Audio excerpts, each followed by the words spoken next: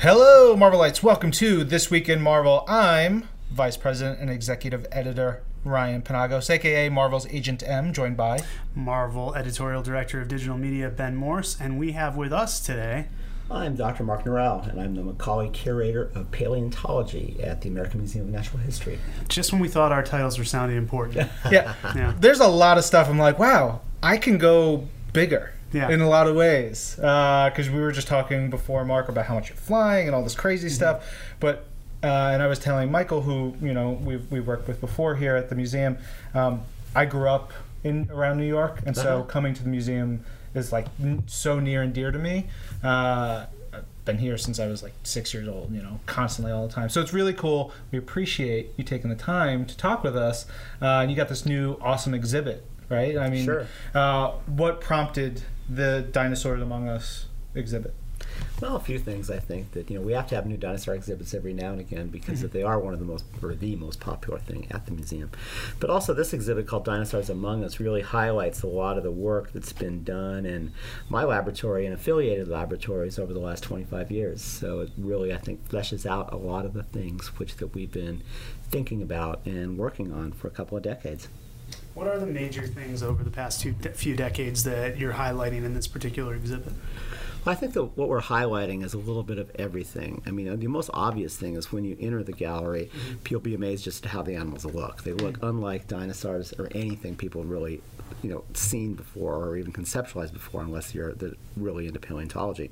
And that is that primitively dinosaurs, so all dinosaurs primitively would have had feathers or feather-like structures. And that's not to say that the titanosaur or giant sauropod would have had feathers, but at the same time, even large mammals today, like things like elephants, don't have much hair, but they do have some hair. Aquatic mammals like the blue whale doesn't have any hair at all, but nevertheless, they're still mammals. They're just a secondary thing. So primitively, and we would expect that the non-avian dinosaurs we find as fossils would have been feathered. Yeah, it seems like a bunch of people were, from an outsider's point of view, so a lot of people were like denying that possibility, and in large part probably because pop culture has been so prolific in something like Jurassic Park. Well, that's Jurassic Park going all the way back to like Godzilla. Yeah. So these things were really based on giant non-avian reptiles, because really, one of the things we talk about in the exhibit also is that birds are reptiles. Just like humans are a type of primate, and they're a type of mammal, and they're a type of vertebrate. Birds are a kind of dinosaur, which is a kind of reptile, which is a kind of vertebrate. Yeah, which is kind of awesome when you start thinking about walking outside and you seeing birds flying around. It's like there's a direct connection to the dinosaurs. So much of a direct connection that living birds are living birds are all more closely related to one another than they are to any non-avian dinosaur. But that group is more closely related to dinosaurs like Velociraptor than Velociraptor is to any dinosaur that, unless you're really into it, you've ever even heard of before. So you're saying beforehand, talking about, as Ryan mentioned, all the travel you're doing, you're going around the world to do that. What do you do on your trips? What's a week like for you? It's really a combination of things. This really, at least for the Northern Hemisphere, this really isn't the excavation season right now. So excavation season. Yeah, well, it's during the summers and things. Kids are gone off school. You can go. Yeah. I'm going to give a series of lectures. I'm going to look at a couple of specimens on this trip. I'm going to confer with my colleagues in Beijing, who my ex-students Gao Chen and Xu Sheng, and then a couple other people, Zhou Zhanghe and Jingmei O'Connor, who I work with pretty closely, about what we're going to do this summer and setting up the research plan for the summer. Oh, cool. So when you do the excavations, where do you commonly? Is there a common location where you're going to? Does it change all the time? It's a general. Sometimes we'll throw in just a new place for the hell of it. Over the holidays, I was in Borneo, for instance, and didn't find anything. Probably. I'll definitely go back. So it's great. I won't go back to excavate. But certainly, the go-to places for a long time that me have been in Mongolia. This will be our 27th straight year excavating in the Gobi Desert. And so we'll be out there during July and August. In June, I'll be in the Carpathian Mountains in the Transylvanian part of Romania. This will be our 6th year there. We have crews going out to the American West as well, so that they'll be excavating both in Montana as well as in Wyoming this year. And we're always looking for the next place. So we're talking about a new place on the border between Inner Mongolia and in the Liaoning province in northeastern China. In the American West, what have you commonly found? A lot of just the traditional kinds of things like hadrosaurs in the Cretaceous and Tyrannosaur teeth in the Cretaceous, and then more primitively not more primitively, but in the Jurassic period, sauropods, that kind of thing. And the thing is that we're excavating them a little bit differently now than when the great collections were made back in the 19th century and the first half of the 20th century. I mean, we're excavating them more as archaeological sites. We're trying to figure out the orientation of each individual bone and build spatial diagrams in 3 dimensions using simple CAD software and that kind of thing. We'll just look at how the deposit was formed. So it's asking, not many of the animals we find are new animals, but it's asking different questions. We're also very careful when we collect some of these things as well, just because some of the work that we're doing on really minute concentrations of certain molecules, either biomolecules or things that might have had to do with color and that kind of thing, that they're very susceptible to contamination. So when we collect them, we don't put a lot of glue on them, we don't put a lot of this other kind of stuff on them, because we really want to keep them pristine without any additional contaminants being dumped on them.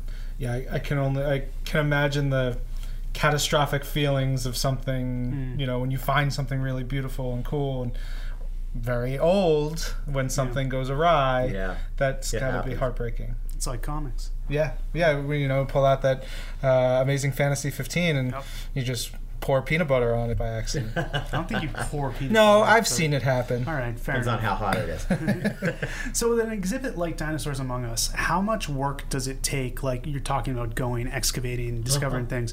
How long do you have in between exhibits? How much work do you have to put in before you have enough to say, all right, we can put up a new exhibit? Well, really, no matter what the topic is, and I've curated a lot of exhibits at the museum, some on dinosaurs, some on paleontology in general, but some on other things. Like I curated the exhibit called The Silk Road, and then I also worked on the exhibit called Mythic Creatures, and I did the exhibit, co-curated the exhibit with Eleanor Sterling here at the museum on Our Global Kitchen, on the history of food. So to put an exhibit together from inception till opening day takes about 2 years. And it's very much like making a movie. I mean, it's pretty much identical to making a movie. I mean, first you come up with an idea, and then you write, a short pitch. And then if that gets green lighted, then it gets put on the schedule, and then it gets a budget code, and then you develop a more developed, pitch, which is kind of like just like a rough script, and then from that, then you pull out what would be the equivalent of a shooting script, which would be, that's when you start working with the designers and with the people in content and graphics, and you start figuring out the objects you want to show, and you start figuring out how you're going to tell the story. So then that then develops to building a soft white model, like an actual 3-dimensional model. And then that finally progresses to building a complete 3-dimensional architectural colored model. And then, the content is being worked on all through that. But then the architects and the designers step away a little bit, and then fabrication starts. And, fabrication usually starts about 8 months out from opening day. And, that's when both for the specimens, the real specimens we put on display, those are conserved and armatures are built for those, cases are designed for those. Also that the model making of the fleshed out animals, that happens, that starts, people start doing that. Similarly that the people in graphics, or in video rather, actually start making the films, and then the people in digital start working on the interactives. So it pretty much all, you can see the end of the tunnel at about, if it's planned well and you've had no major mishaps, at about 2 months out. And then that's the time when installation actually starts to progress, and then it's just sort of debugging it after that. So. That's great. And when you start talking about it as like a movie, I started thinking like, who's the diva actor in there? What specimen is the one who's just like not cooperating today? You know, like, do you run out of money and then you have to go to like a loan shark who becomes an executive producer? You know, that's just where my brain goes. You have to get the rights to different dinosaurs. Oh yeah. Maybe you have the rights to this one, but getting rights to the little film clips we want to show. Oh wow! Okay. Getting rights to images, or deciding who actually gets a written credit and who doesn't, and all that kind of stuff. Sure, that's got to be a lot. So we have at Marvel a bunch of pseudo dinosaur characters, and so I wanted to show a couple of them to you. Just get your first thoughts when you see them. So this one is Stegron. I like that you laughed at Stegron because he is Stegron. Most people laugh at Stegron. What's his deal? Stegron is I believe his name is actually Vincent Stegron. He was a human who transformed himself into a dinosaur, and his whole agenda now is to make everyone dinosaurs because that's the way it should be. In his mind. you're on board. You're relating to him. Yeah, totally. It looks like something, in the village on Halloween. So. He's a wacky character. One of our other favorites is Devil Dinosaur, who actually is co-starring in a book right now. Yep. What's Devil Dinosaur and Moon Girl? Yeah. Or Moon Girl and Devil Dinosaur. Moon Girl and Devil Dinosaur. Yeah, which is Devil Dinosaur. There actually is a dinosaur named that. So. Really? It's a ceratopsian dinosaur, like a triceratops. It's called Diabloceratops. Oh, this one's a little different. Yeah, he's slightly different. Yeah. Looks like a T-Rex. Yeah. T-Rexes, are they safe in our minds, or would they have had feathers? They would have feathers. Yeah. In fact, in the Dinosaurs Among Us exhibit, that we have a full-size Tyrannosaurus, not Tyrannosaurus rex, but it's a very close relative of Tyrannosaurus rex called Eutyrannus, which was found in China, in northern China. It's about 140 million years old. It's 23 feet long, and there's been a couple of specimens found that actually preserve feathers, and the whole thing has this entire body covered with feathers. That's amazing. And they're not the kind of feathers that you would see on a modern bird. They look more like almost like porcupine quills, but it's even a cooler, big, shaggy kind of thing.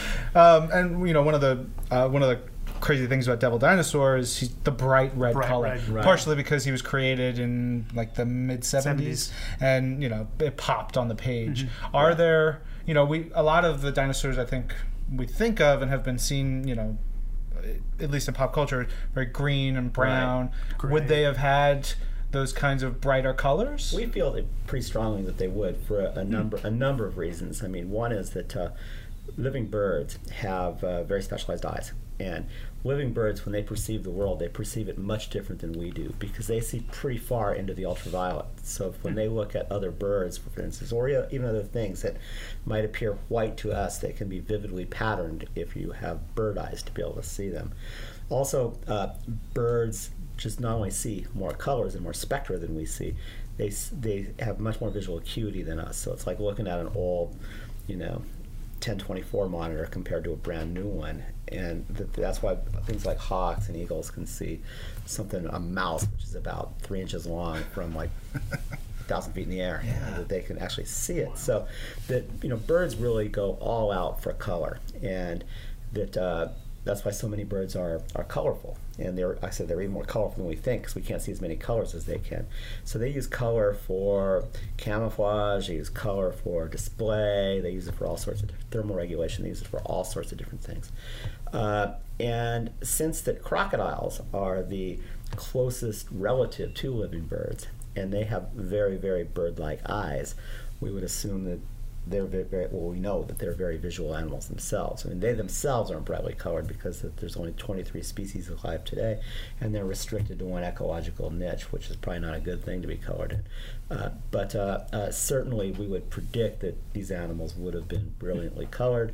There's some work that's underway, some of the work that I participated in, of how we can look at different characteristics that, believe it or not, are preserved in the fossils to really, really determine what color some of these things were. I mean, there's a little animal called Microraptor That sounds terrifying. I want one. I always want to have one like hanging out, like pet it, and then like go get him.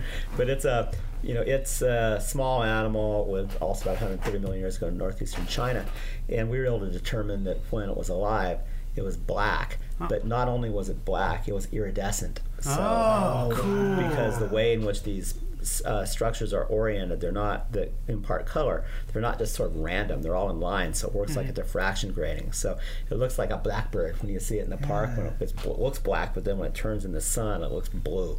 So it would have looked like that when it's alive. And those experiments are just in a very nascent stage, so that I think that 10 years from now we'll know a lot more. But that's so exciting. Just the evolution of the technology and the things that you guys can develop and how to develop. That's just amazing. Well, that's the fun part about being a scientist. I mean, people always ask me, that you must really, really like dinosaurs and stuff. And I mean, I really like science, and I like the kind of creative aspect of it. So a lot of the work that the lab does, it's not like we really even care that much. What we do care is that if we're clever enough to figure it out or not. And so we'll be sitting around, having a lab meeting in an Irish bar or something, and we'll be going, well, I really wonder if we could figure this out. And then we sit there and we go, well, what technology could we use? What new fossils could we use? What theoretical mathematical tools could we use to be able to answer that question? So it's the challenge of the problem solving. It's a challenge of the problem solving. Yeah. That's what makes it fun and really creative. If it was just sitting around naming new dinosaurs all the time, would be a pretty boring job. If you ever need help, I'm happy to tag in. I will name a bunch of new dinosaurs for you. All right, I got one more character for you. This guy, his name is Sauron.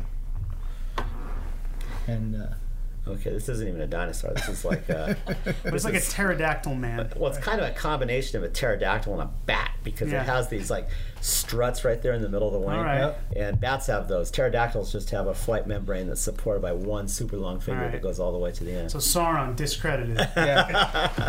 Would he have had feathers on like if he was a pterosaur, certainly a pterodactyl, because there's been a number of pterosaurs found both in Kyrgyzstan as well as in China, which have feather-like structures that we feel are homologous or the same as the things you see in very primitive dinosaurs, because pterosaurs are a group that's the most closely related to dinosaurs, which including birds. Now, you've said devil dinosaur could have existed insofar as there may have been a red Tyrannosaurus. Well, we don't know exactly what can color speculate. they were, but a lot of when you go to the exhibit, a lot of the way in which that we've colored things is based on what we call ecomorphs. So we know quite a bit about the environment of these animals today, and that when you have a really big predator, you look at really big predators that are alive today, they're like they're either they go totally monocolor, like pumas, cougars, lions, or that they go camouflage, like tigers, cheetahs, and leopards. And we have a little of both in there. Usually the things that go camouflage, it's more just the way it's breaking up lights. They're dealing in confused backgrounds. Is that leopards are primarily live in trees, and cheetahs live in deep grass in the savanna, and tigers live in the forest, whereas lions are much more sort of open living animals and things. So all right, so the other big characteristic of devil, besides being red, is great with human children. Is there any possibility, do we have proof that if a Tyrannosaurus Rex had been around kids, they would befriend them? No? That's unfortunate. None whatsoever. We're going to have to talk to the editors. Yeah, we're going to change it. We're going to have to overhaul this book. I mean, you can never tell for sure. I'm sure they would have been lunch. Before we go, so you talked about all the exhibits and how long they take. What's been the largest exhibit that you've ever put together? Well, largest by pure size is the Titanosaur downstairs, which opened a couple of months ago. It's the largest dinosaur on display anywhere in the world, and it's 123 feet long, stands over 19 feet high at the hip. And it's a really big animal. Your media team did a great job sort of getting that, showing it on social media and stuff, and I was like, wow, that guy's big. Well, not only is it big, it's not even fully grown. So how far along in its life cycle do you think it was? Pretty far, about 85%. But it would have gotten, still would have got, it hasn't reached adult size yet. It's incredible. Complete adult size yet. Yeah. That's super cool. Yeah. Crazy. This is great. This is good. I love it. Just hang out here for the rest of the day. Again, I'm happy to name dinosaurs. You're on your trips. You just wanna ask for like so many different species of Panogosaurus. Right? Yeah. It rolls off the tongue. It actually does. Yeah. I hate to admit it. Panagopod. I mean, look, we'll talk. Very cool. If fans want to, catch up and see more, like, are there ways to check out more of your lectures, or do you have any books or things that they can catch up on? There's a few things on the website, and that there's a lot of public programs that are being developed, both around the Titanosaur as well as the Dinosaurs Among Us, that will be occurring throughout the summer and then into the fall. Cool. Yeah, and guys, if you're listening, if you're coming to New York, you're in New York, amnh.org. Check out the website, come to the museum, because it is a wonderful place. And thank you so much for joining us. No problem at all. Take care. Thanks. Sure. This is Marvel, your universe.